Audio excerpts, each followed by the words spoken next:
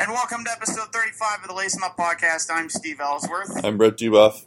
Games 4 and 5 of the Stanley Cup Finals are in the books. We're going to talk about advance of Game 6, which probably by the time you're reading this, or listening to this, I should say, the series is either going to be over or headed to Game 7. So I guess we'll find out which of our Conn Smythe picks were bang on or way off the mark. So we'll talk a bit about that. On the day Muhammad Ali was laid to rest, hockey lost one of its most beloved icons. His name needs no introduction. We'll talk about him shortly after we talk about the Stanley Cup Finals. And Las Vegas may be getting an NHL franchise after all. We'll discuss that as well. First, shout out to all the number 35s, past and present, in the NHL. This is mostly a goalie number, so don't be surprised if you hear a lot of goalies on this list. The most notable of which include Tony Esposito, Tom Barrasso, J.S. Jaguar, Mike Richter, Andy Moog, Nikolai Habibulin, Corey Schneider, Tommy Salo, Dwayne Rollison, Pecorine, Jimmy Howard, Marty Turco, Bessa Toskala. Some names you probably haven't heard of before that also wore number 35. Dan Bouchard. In 1977-78, he finished the season with 19 ties. Pretty sure if that's not a record by a goalie, it's pretty close. Jim Carey, goalie most notably known for his first couple of seasons in Washington, where he got 53 of his 79 NHL wins. Manny Fernandez, formerly the Minnesota Wild, also wore number 35, as did another Minnesota goaltender. I think I mentioned Dwayne Rollison before. You did, yep. Ty Conklin, 3-0 in outdoor games. And he did so with 3 different teams. Wow. So he also wore number 35. Martin Prusek, who was a backup goalie to Patrick O'Leam in Ottawa for a couple of years, played really, really good as a backup for us. Glenn Healy was also a pretty stable backup goalie during his time and had some good seasons with the Islanders as well. And Mike McPhee, one of the few players to wear this goalie number. So to all of the number 35s, past and present, playing in the NHL, this podcast is for you.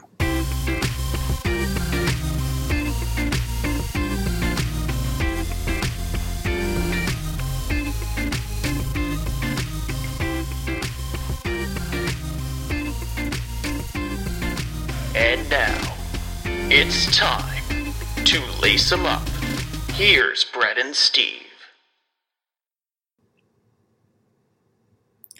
You weren't kidding with the goalies wearing number 35 yet from last week. No, yeah, a lot of them won the Stanley Cups. Andy Moog, Nikolai Habibulin, of course. So all right, let's do social media. Lace 'em up. No, Lace 'em podcast for Twitter. Lace 'em up on Facebook. Mm-hmm. And then Gmail us or email us. Gmail us. You can Gmail us, I guess. Which is through Gmail, so yeah. Yeah. It's now a verb, you don't email us through Yahoo, email us through Gmail. No, you can email us whenever on whatever account you have. At laceupbag@gmail.com. Feedback, questions, whatever. Or you can even, tweet at us some questions and stuff. Or, go on iTunes and leave us a review. We'll look at that. I think that's it. Yeah, more than likely listening to us on SoundCloud as well. And SoundCloud too, yeah. Or iTunes, it's possible too. But either or. Yeah, either or. You can listen to us. All right, let's get going. Stanley Cup Finals is underway. So this is recorded on Sunday before Game 6. Yeah, might not be underway for too much longer if Pittsburgh gets it done. Exactly. But there were 2 games this week. They were pretty much the opposite of each week. So the game 4, the Penguins came out on top, or just dominated them for dominated the Sharks from the beginning to end. There was a beautiful goal from Phil Kessel to Ian Cole in that game, which is kind of like, I feel like that's like the Maple Leafs' worst nightmare, because they were Ian Cole was apparently bad, or like I just remember reading on Twitter that Ian Cole was like one of the worst offensive players on the team. Not the most offensively gifted defenseman they have. Yeah. That's not his words. It was just like, it was just like he's not known for his offense, I guess is the word. Yeah. So I was actually...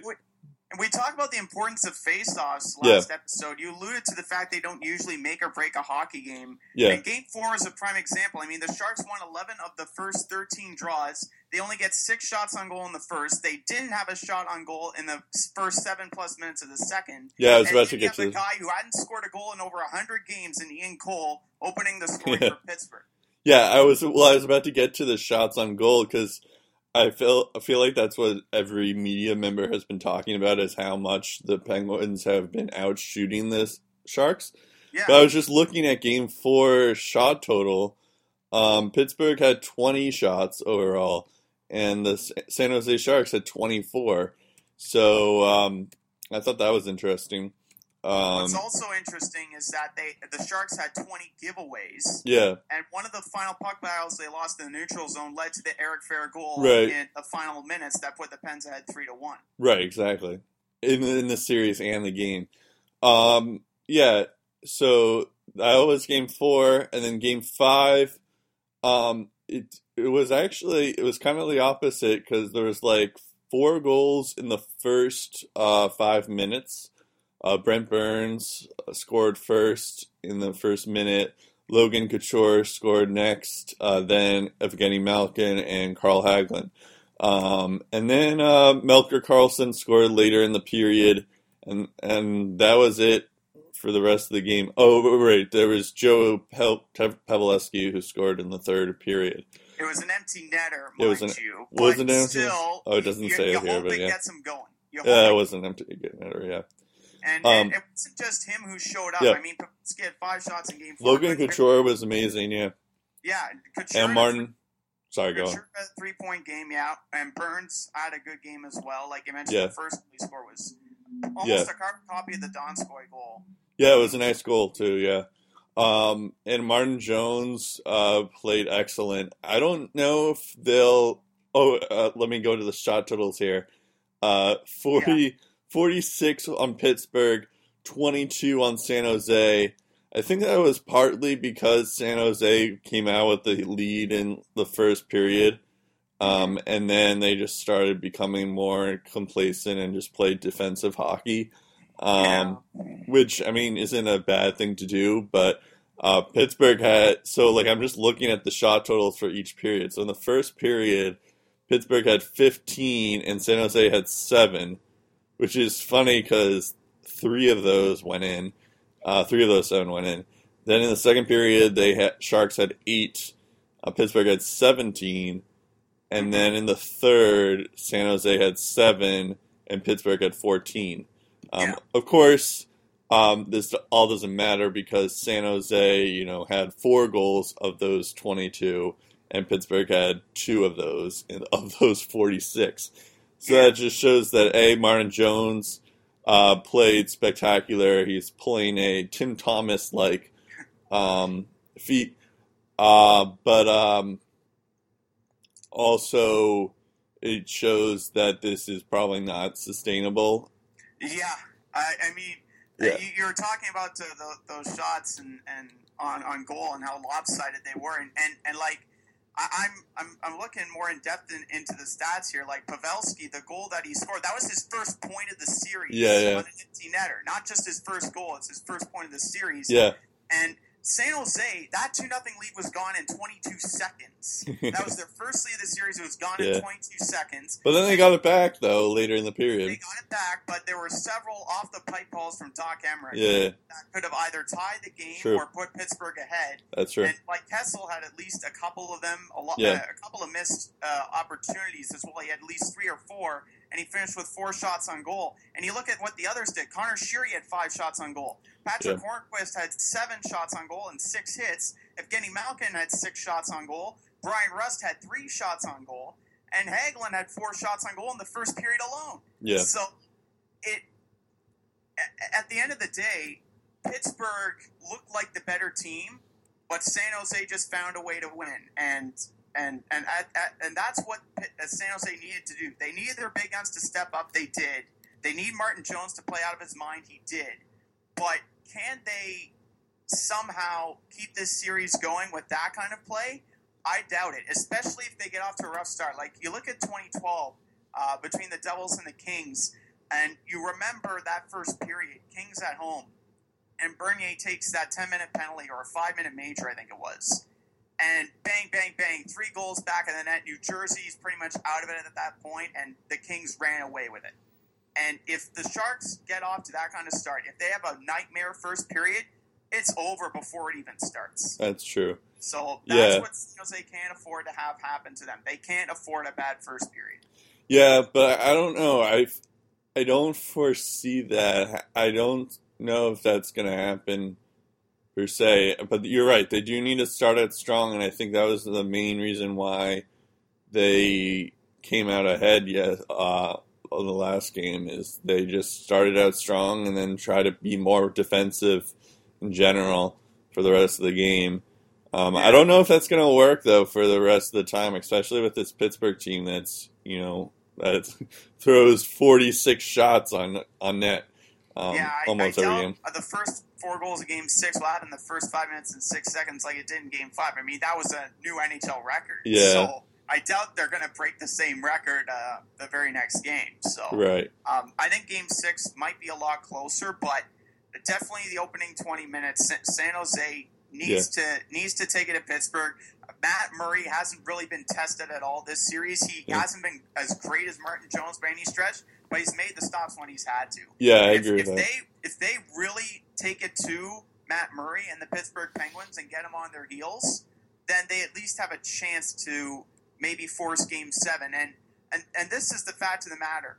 And I think I alluded to this in previous podcasts as well. Every single time Pittsburgh's won the Cup, they've done it on the road. Yep. Every single time. They did it in 91, they did it in 92, they did it in 09 in Game 7 against Detroit. In my opinion, if the Sharks force a Game 7, they're going to win this series. Well, they're going to win because in 2008 in the Cup Finals, they lost it at home. Right. So based on that, and based on the fact that Matt Murray hasn't lost back-to-back starts in regulation at all at any stage in his very young NHL career thus far, I like San Jose's odds if they win Game 6. But I think it's now or never for the Penguins to win this series. If they get pushed into a Game 7, I really, really like the Sharks' chances. Maybe Jean-Claude Van Damme can come.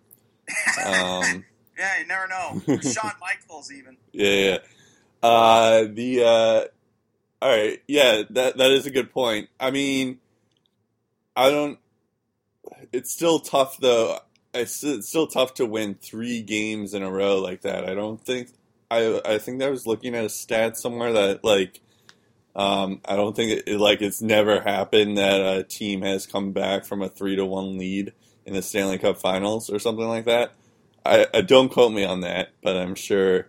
But I'm saying it out loud on a podcast. So, the last, if I'm not mistaken, the last team to come back from a 3-0 deficit won the whole thing, and San Jose was on the losing end of that. Right, but that wasn't Stanley Cup Finals. That was just playoffs. It wasn't, no, but the Kings still went on to win the Cup that year, so they know how fast a series can turn around. True. And Paul Martin, that's a good point. And Paul Martin was on a couple of Penguins teams that had a 3-1 lead and blew it. Yeah. And he was on the Sharks. So he knows it's possible. Also, you were talking about how the Penguins haven't won at home in their history. They were I listened to Greg Wyshynski of Yahoo Sports, and he was saying how he was overhearing. He's following the series. He's at Pittsburgh. He's at San Jose. And he was listening in on people in his in the restaurant that he was eating at, and they were debating if they should get tickets, and they're apparently $7,000 just for the off chance that they may win in that building, which is nuts. Well, people are paying good money to watch Chicago win it at home. Yeah, no, I know it's not. I mean, I guess it makes sense, but at the same time, it's just like $7,000 just so you can see the Stanley Cup. I potentially capitalizing on a good investment, but it's a bit overkill. I mean, not everyone is 7,000; they can just blow at any place. Exactly, especially when the Penguins have like won before. It's like I guess it can make sense. Like if this was like Toronto, or if this was Edmonton, or not Edmonton, like I don't know, some other like. I guess Edmonton would count, but I was just thinking of something that's even more disappointing. Because Edmonton has Gretzky and Messier, so I don't know. Maybe, anyways, the point is I could understand it if it was like some franchise that was even more depressing. But yeah, I don't know. It seemed kind of crazy high to me, that $7,000 for a ticket there. But, all right, let's get to when the Stanley Cup is being lifted, who's going to be the guy who will get the Conn Smythe, the award before he's the leader for each team? Now, since we don't know who's going to win on each team, so we'll each give our Conn Smythe winner for each team in case, one of them doesn't win. So I guess we'll start with the Penguins because they're the more likely to win. They have the upper hand at the time. I guess you can go first. Move on. Okay, Phil Kessel. Yeah, I was gonna go with Phil Kessel.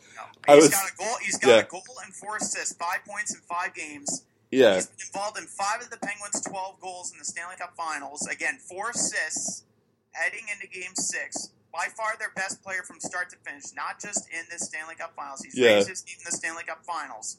But throughout these playoffs, all that talk has been about the HBK line. Kessel's been at the forefront of that. He deserves the Conn Smythe. Maple Leaf fans might not want to hear that, but a year after leaving the Blue Jays, John Farrell won the World Series with your Boston Red Sox. So they've been used to disappointment before, I guess. So, Phil Kessel for the Penguins for me. I was going to go with Kessel too. Just some honorable mentions. I think I was going to say Matt Murray because he's been phenomenal this postseason too, but not of the last couple of games. So I think Kessel would do it. Also, I'm just looking here on the stats. If Evgeny Malkin has 18 points, Bonino has 18 points, and a couple of game-winning goals at that. Crosby has 17. Hagelin has 16. Kessel has 22, so he's far and away ahead of those guys. But perhaps Bonino could get it because he's had a lot of big game-winning goals. I could see Bonino getting it, especially if he gets the game-winning goal for let's say it's Game 7, and Bonino gets the game-winning goal. I think it would be tough not to give it to Bonino for that. Or just give it to the entire HBK line. Yeah. I don't know if they can do that, but that'd be funny. Yeah. They all any one of those guys deserve it. It's back when I just mostly look at the Cup Finals performance, and from that's completely fair. Consistent throughout. Kessel has for the Penguins. Yeah, that's completely fair, and I think the media members in the box on that night, they decide who gets it. So, that is completely fair. I think if Phil Kessel won it, that would be the best story. Mm-hmm. I'm just giving other guys that it could be too. I think if Matt Murray gets a shutout in the game-winning game, then I think he probably has it. I think those are, in terms of the Penguins, I think it's either Kessel or Murray for me. And then, all right, then for the Sharks, I guess I'll go first because you went first last time. Yeah. I'm going to go with Martin Jones. Yeah. That's kind of the obvious pick, but he's been phenomenal. He's been the reason why, as we just talked about in Game 5, he was the main reason why they were in it in the first place. Yeah, I think he does it. I guess in terms of other players, I guess you want first off before I say other players, who do you think? Martin Jones is the only guy that is getting that award if the Sharks pull this off. He's had to face 40 or more shots in a game, not once, not twice, but 3 times in the Stanley Cup Finals before Game 6. That could change if he has another one of those nights in Game 6 or even Game 7 if they get that far. The Sharks, in those 3 times that he's faced 40 or more shots, the Sharks have won 2 of them. In every game during that stretch, he's only been beaten 3 times or less. Yeah. If that wasn't enough pressure for Martin Jones to deal with, he has faced 179 of his 658 shots against in the Stanley Cup Finals. That's roughly 27%. If the Sharks pull off this upset and secure their first championship, he is the only guy that I am giving the award to, because we are not even talking about Game 6 of the Stanley Cup Finals. We're talking about who won and lost this series for their respective teams. Yeah. This thing is over if not for Martin Jones. Yeah, he may even win it. No disrespect to the other guys, but just consistency against I agree with that. And raising his game to the finals. He's my obvious pick. Yeah, I agree. He's obvious, and even if the Sharks don't win it, there's a good chance that he could win the Conn Smythe. I think if he forces Game 7 and forces Game 7 into overtime, that's probably the only chance I think he has of pulling a J.S. Jaguar. Otherwise, it's way whipping. J.S. Jaguar is the only, just for those who don't know, J.S. Jaguar is the only losing player to win the Conn Smythe Award. I don't know if he's only the first or if he's only the second, but I know he's one of a select few. Yeah. It's rare. Okay, fair enough. It's very rare, though. It's very rare, and J.S. Jaguar is the most recent one. That'll be the clarifying thing. Only fitting that he wore number 35, and we're talking about him at episode 35. Exactly. But, yes, I agree. Martin Jones will probably get it if the Sharks win. I just want to, just for the sake of humoring people, Logan Couture has the most points in these playoffs with 29. I assume if the Sharks will make it to win it, Joe Pavelski and Brent Burns and Joe Thornton have to step up. So if either one of those guys actually go into high gear and into another gear, then I think those guys have a chance at it. But I think in terms of the Sharks, I think Martin Jones is the best selection for that. Yeah, if they keep getting outchanced, especially, and they still manage to pull this off, especially Martin Jones. But it's if Couture and all the other big guns weren't kind of being snake bitten the entire series prior to Game 5, then maybe it's a different conversation. But Martin Jones is my unanimous pick. I ain't even thinking of anyone else for it. Yeah, no, that is completely fair. I was just giving people other things to think about. That's fair, but no doubt about it, Couture has been huge for them the entire playoffs. But the Conn Smythe Trophy, best player of the playoffs, if you get to the Stanley Cup Finals, that is where you make or break your statement for that Conn Smythe Trophy. And Martin Jones hasn't given me a reason to say, no, he doesn't deserve the Conn Smythe. He absolutely does. Right. All right, let's go to the rapid fire. The first on our list, which will be pretty long, but it's okay, because it's a legend. So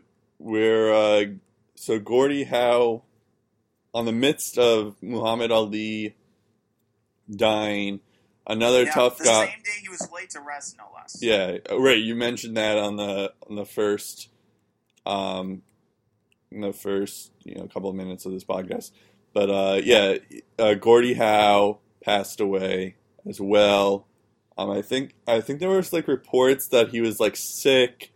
He had dementia late in his life or something like that. He had several strokes as well. The last one, the people didn't even know if he would for how much longer he had.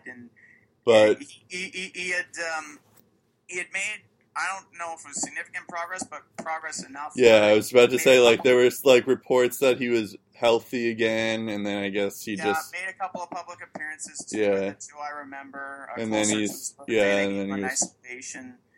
And it, you knew that he wasn't feeling that good health-wise, but still, it's kind of sudden. We're just out of the blue. Yeah, exactly. You find out so neither one of us have seen him play, but he both had an impact on our lives in terms of watching hockey. I'm going to list out all the different awards and accolades he had, just for everyone, in case they don't know, which they should by now, know like exactly how good this guy was. So in terms of awards, he was the 6-time Art Ross winner and Hart Trophy winner. He won the Hart 3 times in a row. I think it was between the 1951 to 1954. That was like his first couple of seasons in the season. In his career. I did not know this. In his rookie season, he wore number 17. Yeah, I didn't know that either, but that was interesting too. He won the Hart 3 times in a row. 4 cups in 1950, 1952, 1954, and 1955. When I was looking this up, I didn't realize he went into the WHA. I thought like the only famous or like good NHL player who went to the WHA was Bobby Hull, but Gordie Howe went there and he won 2 cups there with the Houston Astros in the 74. What did I say? You said Astros. I think it was Astros. No, it's Arrows. Astros is the baseball team, right? Yes. Arrows in 1974 and 1975. He went to 22 All-Star games. And then here are some stats. So he played 26 seasons. And so just for perspective, Jaromir Jagr, he's known as the guy who plays forever, he just played his 21st season. So Jagr has 5 more left to go just to catch up to Howe.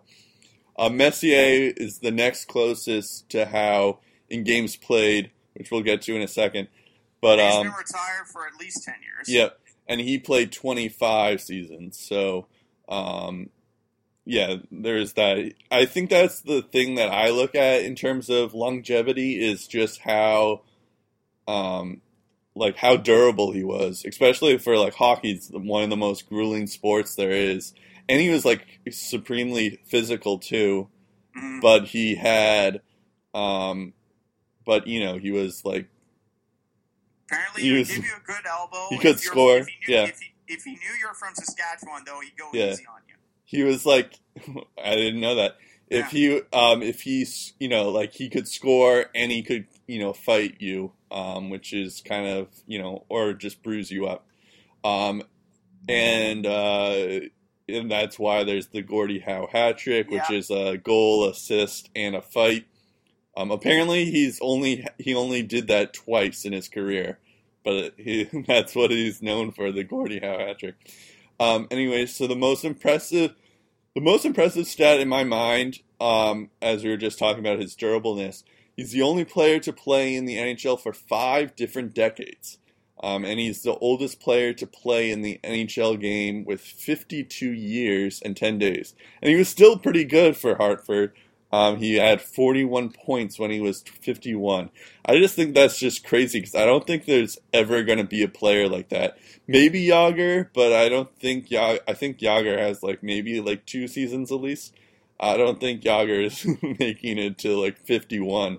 As a matter of fact, actually, he was the only player in professional hockey history to play in 6 different decades because in the late 1990s, he came out of retirement for one day to play a single game as a member of the now-defunct Detroit Vipers. I believe they were an IHL team, and he only played in 1 shift. At the age of 69, that was his final professional hockey game. I think I saw that too, yeah. Yeah. But NHL-wise, 5 different decades. I added the stat in, but I'm not sure if this is accurate. But I said that he played in the This is definitely accurate, but I wasn't sure if he was the only one to do it. But he played in the USHL, the NHL, and the WHA. And then here's just like in terms of where he is on the league leading thing. He was the first all-time in NHL games played with 1,767. He was the second all-time in points with 1,850. He was second all-time in NHL goals with 801. Yager has 749 goals. Gretzky has 894 goals. And he is ninth all-time in NHL assists with 1,049.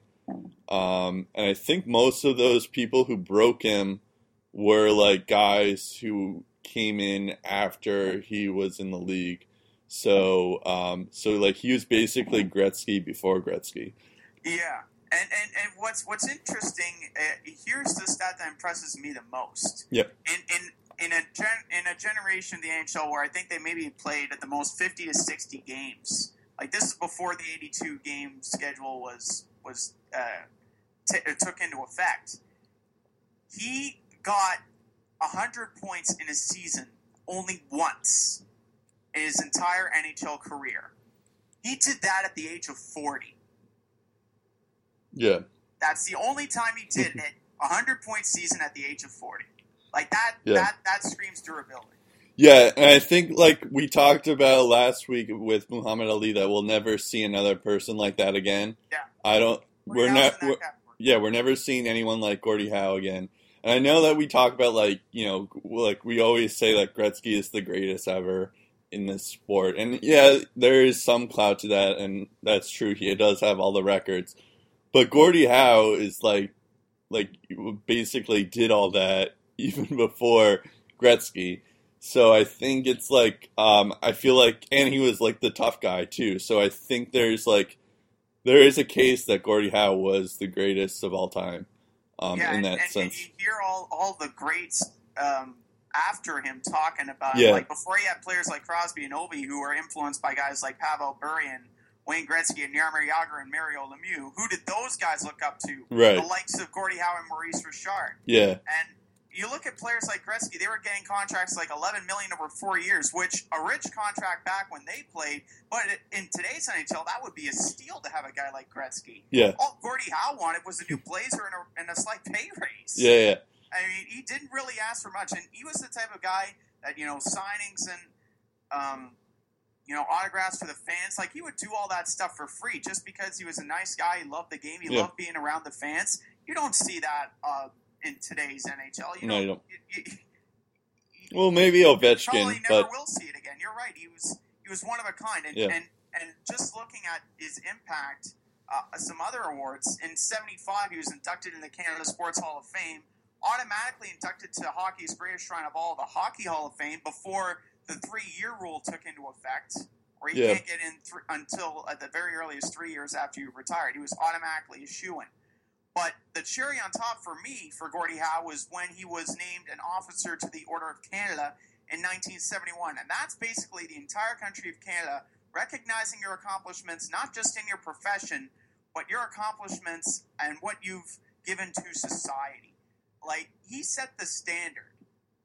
Yeah, he did set the standard. And to me, I think there's, like, if you're going to make, a Mount Rushmore of, like, the greatest hockey players, I know there's 4 players, but I'm going to make an exception for 5. I know there's, usually 4 for Mount Rushmore, but I'm going to put 5 there because I feel like it's tough to differentiate. But I'm going to put Wayne Gretzky, Gordie Howe, Mario, Bobby Orr, and Rocket Richard. I feel like those guys we'll never see those guys again.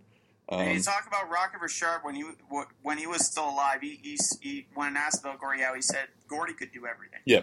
And then so speaking of players who are gonna who are gonna talk about Gordie Howe, I just want to read an excerpt from what Mike Modano said, who wore number 9 because of Gordie Howe.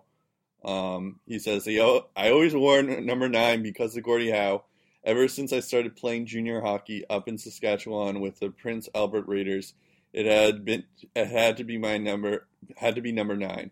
My dad grew up in Boston, and I remember him telling me stories when I was a little kid about Gordie coming to the Garden with the Red Wings and terrorizing the Bruins. Gordie is such an icon that you don't need to watch YouTube to get an understanding of what he means to the game of hockey. His legend has been passed down by word of mouth from junior hockey buses to NHL locker rooms. To this day, guys in the NHL still talk about his toughness, the way he was able to control the game. When I played for Detroit near the end of my career, I was struck by the fact that whenever we went on the road, it seemed like half the crowd was wearing red. Gordie Howe turned people all over the country into Red Wings fans. He single-handedly built the legacy of the winged wheel. This is the last paragraph I'll read. Gordie Howe will live on in NHL locker rooms as long as people are still playing hockey. I'll guarantee you right now, even 50 years from now, anytime a guy has a goal, an assist, and a fight, there will still be a rowdy little celebration in the room, and you'll hear Gordie's name. So we'll... and he's right. No introduction needed. Like the 1980 NHL All-Star Game. They didn't even say his name. They just said number 9, and you heard the Detroit fan go crazy because they knew who you didn't have to say his name to know who he was and how revered he was and respected he was. And like one of the guys I work with, he went to the 2012 All-Star Game in Ottawa, and this guy is in his early 30s, or at the very least his late 20s, and he only met one person, and that was Gordie Howe. He only took one photo, of the event. One photo, and that was with him and Gordie. Wow. That was great. You're right. He's still an inspiration to everyone, regardless of their age, regardless of generation. They want to meet Gordie Howe. And that's how important he was. I mostly included that Modano thing because it seemed like first off, he chose his number because of him, and also because it felt like it was just true that like he still has influence in this game today, even though he's been gone for since the 1980s or whatever. And then Rod Gilbert also just wanted to mention, who played with Gordie when he was in his prime. Everybody was afraid of Gordie Howe. Everybody. I think that's why he was able to play into his 50s, because everyone was scared of him. He was a great all-around player and had a great passion of the game, of course, but fear was the real secret to his durability. Yeah, and at the radio station I worked at, we actually somehow got Johnny Bower on the air. Oh, wow. And he's the Maple Leaf goalie, right? Yeah, that Johnny Bower, at 91 years old. And so we got him on the air, and he's telling this story of one time just before Christmas. They were playing Detroit, and Gordie comes in, just takes his backhand shot, like this unstoppable backhand shot, and he turns around, and he turns to John, and he says, "Merry Christmas, John."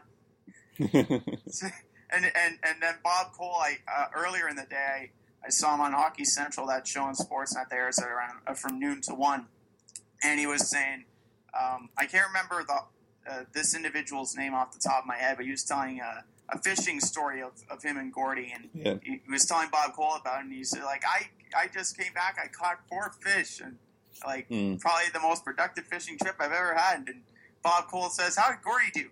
Gordie caught 6 fish. That's funny. Just when you thought you had it beat. Yeah. And he does one better. Like, Gordie Howe is one of those guys that just excelled at everything, and you hear stories about Brian Kilroy, like a local coaching legend in Ottawa with the 67s, and he just said Gordie Howe never acknowledged that he was the greatest, just a guy who loved to play hockey. He didn't consider playing hockey a job. He just went out and played hockey, and that's what Marty, one of his sons, kept saying. When everyone asked where his dad was, he's like, "Is he working?" He's like, "No, just playing hockey." Yeah. he just loved the game. He loved being around people, around the game, around the fans. He loved everything about hockey. And I hear TSN's Gino Retta also on our station before the evening show began. And he was talking about the series of strokes that Gordie had dating back to 2004 and his struggles with dementia. And some of that personality that everyone knew about Gordie Howe went away. And perhaps, in a way, it's kind of a relief to know that he's in a better place, reunited with his wife, Colleen, who really was an important part of his life until she died in 2009. And you know, he really missed her during since her death. So, yeah, as much of a loss as it was to the game of hockey, Gordie paid his dues, and now his second life begins, and everyone, especially in Detroit, the entire NHL realm, you know, and you look at all the players in today's NHL who never played with Gordie Howe, alongside Gordie Howe, they got to meet him, and they understand what kind of a gentleman he was. And he was just a polarizing figure. He was the Muhammad Ali of hockey, according to Joel Ward of the Sharks. And I think that's a perfect way to describe Gordie. Just everyone knew who he was. Crazy comparison to Joel Ward. But I assume there's going to be like a moment of silence in tonight's game or some kind of tribute. So look out for that in tonight's game. I guess when you're listening to this, it already happened. So Saskatchewan Roughriders had a CFL team, this Canadian Football League, had a preseason game at home against BC, and he's from Saskatchewan, and they had a moment of silence before their game. So this I think transcends the game of hockey. It's bigger than hockey. It's a massive sporting icon.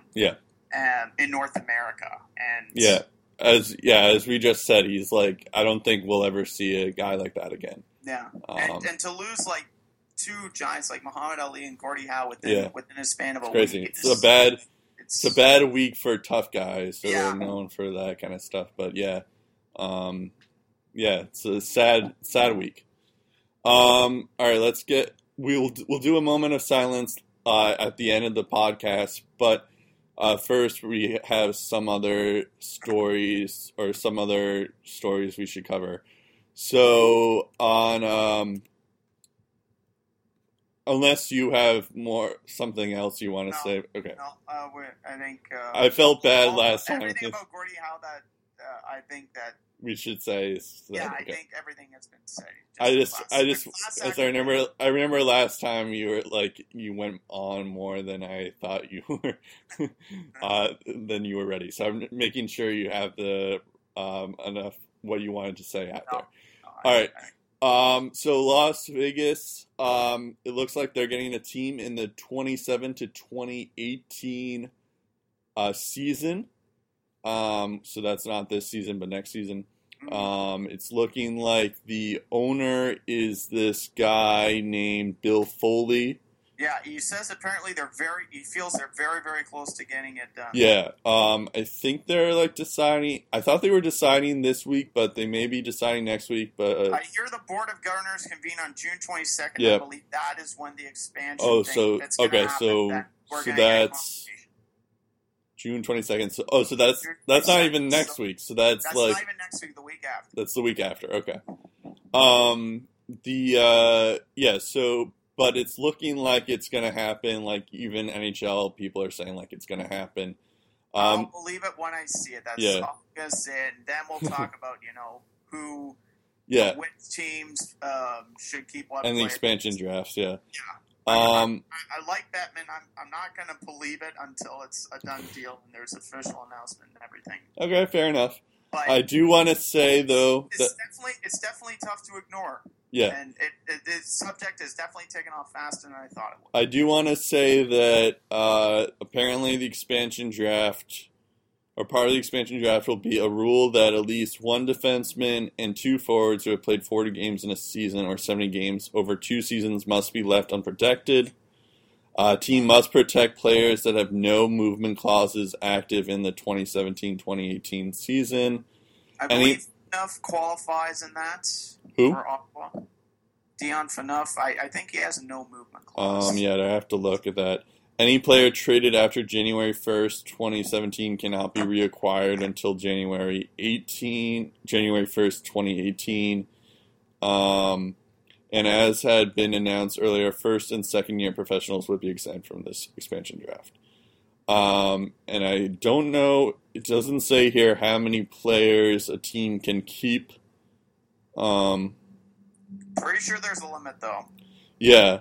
But either way, just like that, it makes it seem like I think this Las Vegas team will probably get a pretty decent group of players. And that's, I think, the goal in expansion. I mean, you don't want a team to be a cellar dweller right off the bat. You want them to be competitive. Well, that's what happened to Columbus and Nashville when those were the most recent expansion teams. They just, they had to like work from the ground up because none of the, just because of these expansion rules weren't really that great. But and that was before the 05 lockout too. Mm-hmm. So a lot has changed between the time Nashville and Columbus entered the And I've had mixed emotions or mixed feelings about this whole Las Vegas thing. Like I don't know if it's gonna work. I don't think it will because I've been to Vegas and I think it's just like there's hardly any like actual natives there. So I don't know if it's gonna work if it's just like a tourist thing. I mean, I don't know. Don't get me wrong. I'd probably like if I was at Vegas and like the Bruins are playing or like a good team is playing, I'd probably go. But I don't know. I don't think Vegas is there. Has enough people locals to actually make a sports team. Yeah, and the only two events or sports that have big events there, over the years are the UFC. And boxing. And those are one-night events. Yeah. We're talking 82-game season, year after year after year after year, and you're wondering if it can be sustained. And I hear the stories of Las Vegas Wranglers. This is an ECHL team that pretty much had to pack up their things. Yeah. And when that happens to an ECHL team, that really concerns me. I mean, if they can't handle an ECHL team properly, what makes you think that they can handle one 2 levels higher or 3 levels even? So that's my main concern. I mean, I will be interested to see what they do, but I don't know if it's the right choice. I think there's rumors that Quebec City may get a team soon. I would rather a team or go to Seattle Quebec City before a team go to Las Vegas because they have a new building. Yeah. And that's what they were talking about. Like, you need to get a new building. They got one built. It's all set. They're ready to go. It's been open for a year now. Yeah. Quebec City, I think, is more capable of doing that. But again, it's the whole Eastern-Western Conference evening out. I think. Yeah, I was about to say that. I could also. I mean, I don't know about Seattle, but that would be an interesting team. But it's an interesting choice. But I think I can't remember where I heard this, but apparently they want like a basketball team. Put the idea of an NHL team on the back burner, or at least I think their mayor has. I can't confirm if that's true or not, but I read somewhere that may be true. Someone isn't 100% on board with the idea right now, and I think that's why you're not hearing talks. I know. Yeah, I know. I think that's true because I remember hearing that. That's why they haven't. There hasn't been that many talks, speculation about that. Yeah, and then there's also talks, that they would get an NBA team back in that case, and I think that's even quieted down as well. But like, let's say there is a team in Quebec City. What are they gonna do? Because they can't like put Quebec City in the Western Conference, and then there's gonna be like, 3 more teams in the Eastern Conference. It's just, I don't know. Maybe like Oklahoma City. Maybe I don't know. I'm just thinking of teams that like don't have one that could probably support a franchise. But and then what was I gonna say? Oh right, I feel like the NHL just wants a Las Vegas team just so that they can say like, yeah, we're the first team to put a team in Las Vegas. But I don't see how it's going to work. We'll see. There's a difference between being the first to produce a team in Las Vegas and the first to produce a sustainable team in Las Vegas. That's the key. Yeah. I don't want to expand for 5 or 10 years and have the team go down under. Yeah. I want this team to be competitive for years and years and years. I don't want to have to move them after 5 or 10 years. Yeah. If that's a realistic possibility, forget it. True.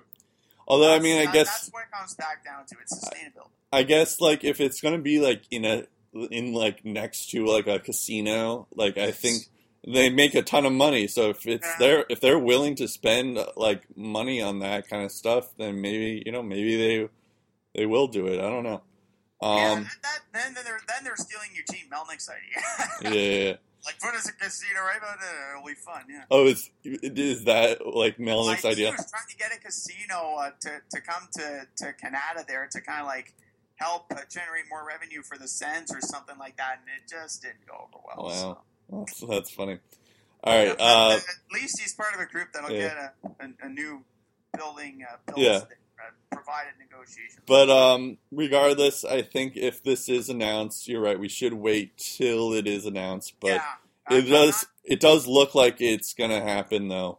But it's definitely, this is the first real sign that okay, the NHL is considering this. They're not dodging it; they're actually considering it. Yeah, exactly. But either way, I think it's like teams are gonna it's gonna affect this year's free agencies and draft and all that stuff. And the free agencies down the line too. Yeah. Like in the goalie front, like Ben Bishop, I think his contract. I think Fleury might be going too. He's another one. Yeah. All right, let's go to the next topic. Lake Erie. The Calder Cup, which is the AHL team, or the minor leagues, they had their Stanley Cup. The AHL their Stanley Cup. Yeah, the Lake Erie Monsters won the Calder Cup against the Hershey Bears.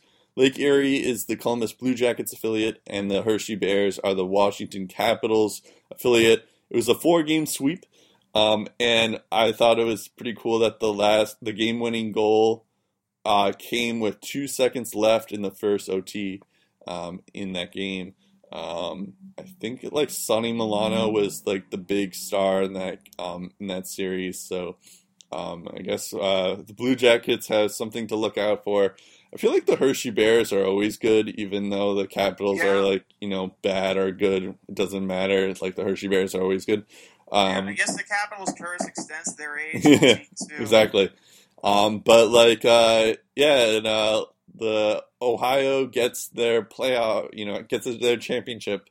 First Calder Cup in 52 years. Yeah. So maybe a reason for Cavs fans to be optimistic if their team Columbus has a better chance to win, a championship of any of the big four sports.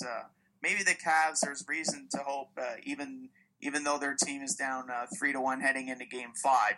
So, LeBron and co, if you don't get it done this year, probably a little consolation, but at least your AHL team, a little consolation. The same guy has got accolades to brag about the entire summer. Yeah, but they would probably rather Cleveland win a championship and get the team. Yeah, exactly. Well, yeah, I mean, this doesn't really count, I don't think. The New Jersey Devils. I think it was the second. It was the second highest attendance in a playoff game too. Wow. So it's not like they didn't care. There were a lot of people back in the stadium for that. Well, I mean, I just mean it's not like a professional. Well, no, but win. They were obviously interested in. True. I mean, Columbus does pretty well in terms of attendance. So, the New Jersey Devils traded their second round pick in the 2018 draft and Mark Savard. Oh no, sorry. The Devils picked up a second round pick, which in 2018, and Mark Savard and his contract because he can't really play. From the Florida Panthers in exchange for minor league players Graham Black and Paul Thompson. It's a minor trade, but we should notice that. I think this is something that for either team, the Devils are in rebuild mode, so they can afford to pick up Mark Savard's contract, and the Florida Panthers are going to make some moves. It looks like because they freed up space Well, they've got to because of all the pieces that they acquired at the deadline. Yeah. They need to pretty much adapt there. And Shane Savard's contract helps them a lot. And the Devils, it's kind of like a trade the Maple Leafs make these days. I mean, they're not really going anywhere. Your face of the franchise is still Corey Schneider. Yeah. Unless he goes off like he did last year and can sustain that, and Palmieri and Camilleri continue to light it up. They're probably not going to be a playoff team again next year. So what have you got to lose? But I mean, stack but I think this is just proof that they're rebuilding. They're just they're not going to be great for a couple of years. The fact that Jaromir Jagr's getting his own type of lager beer piqued my interest more than this trade. Yeah. So that's what I think of it. Yeah, it wasn't interesting at all. But I don't know. It is hockey news. Trade, I guess, but the prospects and. The prospects, I think, are more intriguing than the Savard contract. And then other news, Scott Hartnell will reportedly remove his no-trade clause. I think this was a couple of weeks ago, but... reports from the Hockey Writers confirmed that not too long ago, actually. Yeah. We were talking off-air, really chatting, but it would be cool if he went to... Nashville under Peter Laviolette. I think I read somewhere the idea was being floated around of that happening because you have Ryan Johansson there as well, and you also have guys like James Neal on that team and Philip Forsberg. So that's a solid top four if you add Hartnell to that mix. Yeah, although it'd be interesting because of the Pittsburgh. Philly rivalry with James Neal and Scott Hartnell, who are both pretty big contributors in that rivalry back when it was Neal really and heated. They can get pretty chippy sometimes. Yeah, but dive. And we were talking about also if you add Ribeiro there, although isn't he like a free agent this season? If he is, I probably close to retirement anyway. I don't. If they keep him, it's for 1 year. Yeah. At this point. But so then, if Nashville gets Hartnell, that means you have Ribeiro, James Neal, and Scott Hartnell, who are all like tough guy instigators. Let's see here, Ribeiro. Oh yeah, he is a free agent this year. So I think off the top, he's 36 years old. I didn't know that. Yeah, I think he got I can't remember his exact numbers. I think it was something to the tune of 7 goals and 29 assists. And I had him on my fantasy team. There are more nights where he would have more games where he, or so it seemed like he had more games where he got 10 minutes in penalties, which is 1.5 points for me, regardless. And he would have more of those games than he would 3-point games. So he's kind of on the decline offensively, and if you're going to be sitting in the penalty box, I mean, it's pretty tough to keep a guy around like that. Just looking at his 2 points in 12 playoff games, he was a -3 this year. 7 goals and 27 assists. That's career playoffs. 7 goals and 43 assists actually. Yeah, so that's 50 points in 81 games. Right. Okay, my mistake. But so still a pretty decent point producer, I guess, but. I think you're right, though. He's probably going to retire, though. If the choice between Mike Ribeiro and Scott Hartnell as to which to keep, I would go with Scott Hartnell, definitely. Yeah, I would, too. I was actually just looking at their general manager page, which just keeps track of their salary and stuff. Mike Fisher's going to be UFA, Mike Ribeiro's going to be UFA, and Eric Nystrom's going to be UFA, and they're all over 30. So, I don't think they're going to... Ribeiro's probably still the odd man out. Well, I don't think they're going to keep Mike Fisher. Mike Fisher is even, the same age as Ribeiro. And Nystrom is 33. I keep Mike Fisher over Mike Ribeiro, definitely. Well, I would too, but I don't know. I'm just talking about in terms of age. They're both 36 years old. Yeah. So maybe I it's... didn't think Mike Fisher was 36 years old. Yeah. I don't know. Is there any other teams that you could think of that would make sense for him? I think for Hartnell? Based on his ties to Nashville and to Laviolette, because he started his career in Nashville, right? And you look at what Columbus needs. They got Seth Jones in the Johansson trade, right? So they got a good young defenseman, but they need more than just Seth Jones. Seth Jones is pretty much. He's pretty much their top defenseman right now. They need a lot more to build on defensively because they've got tons of offensive prospects like Ryan Ellis, Matthias Ekholm, etc. Nashville's got a ton of young blue liners there. So I could see either one of those two heading the Blue Jackets. I'm sure a lot of other potential suitors will show interest in Scott Hartnell. Yeah. But Nashville's the first one that comes to mind. And you look at Columbus especially, they have 4 other forwards not named Scott Hartnell with no movement clauses. Yeah, I and just noticed that. Those don't include the likes of Brandon Saad, Boone Jenner, Cam Atkinson, Alexander Wenberg, Sonny Milano, Kirby Reichel, and maybe the top 3 pick coming their way if they draft a forward. So you've got a lot of guys that you want to keep that don't have no movement clauses, especially if that expansion draft comes into place. Yeah. They could lose a lot. So getting a guy on defense for Scott Hartnell, I think, is a must. Defense is where they need to improve on. They can't afford to get another forward that probably is going to be picked up by somebody else at some point in the near future. They need to build on their weaknesses, and definitely defense is it's a big weakness for them. Well, they have Sonny Milano, who helped out in that Calder Cup win. They also have Brandon Saad, as you mentioned. I think they have someone else who in their system too. I'm blanking on their name. They had a Zach Werenski, and they have another. Well, Seth Jones, and I think they have another defenseman who's supposed to be good too. So Ryan Murray. So they do have a lot of young defensemen. But maybe I don't know. Maybe they should get a forward. By the way, you mentioned again with all those players that outside of Scott Hartnell that aren't protected. Yeah. And the 4 players that have no movement clauses not named Scott Hartnell. I would easily. I was about to upgrade on defense because Jack Johnson. Yeah, I don't know. He was for a time their best defenseman. He hasn't really been that good. Right, but I think Seth Jones gonna be that guy now, and I think Ryan Murray and if Zach Werenski will probably be there in a couple of years, so they have some time. That's true.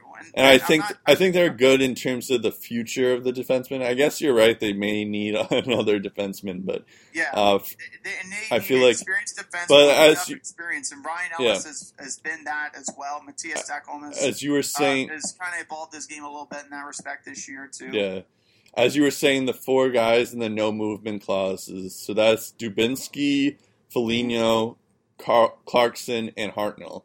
So. And Hartnell just said that he was going to move his no movement clause. Clarkson and Foligno haven't been as good as they should be. Foligno isn't going anywhere. Clarkson, I think no one is probably going to touch that contract. Well, these guys have no movement clauses, so they can't move anyway. No movement clauses, and I doubt they can even move Clarkson, even if he wanted to move his trade clause. So, well, it happened to Toronto did, but you're right. That's true. But again, yeah. But that's what I'm saying though. I think that's why you go with forwards if you're going to trade Scott Hartnell. That's true, and I think outside of Scott Hartnell and David Clarkson, I think those are the only 2 forwards that I could see going. Yeah. And for an upgrade on defense, you get a much better. You would get a much better return for Scott Hartnell than you would for David Clarkson. Yeah, I agree with that. And you have Brandon Saad, who's going to be good, and then you have Sonny Milano, Kirby Reichel. And then you have a 3rd overall pick, so that'll probably be Pulley Harvey, right? Pulley Harvey or Pulley Harvey, yeah. So I guess you do have some forwards there, but I think you might need one more forward or one more defenseman in the future. I don't know if is that it? I guess that's it. Yep, that's about it for episode 35. Yeah, I'm Brett Dubuff. I'm Steve Ellsworth, and we'll end this podcast with a moment of silence for Gordie Howe. Yeah, we'll see you in episode 36 of the Lace 'em Up podcast. Rest in peace to one of the greats. Our condolences to Gordie Howe's family during this difficult time. Lost a true icon. We'll talk to you next time.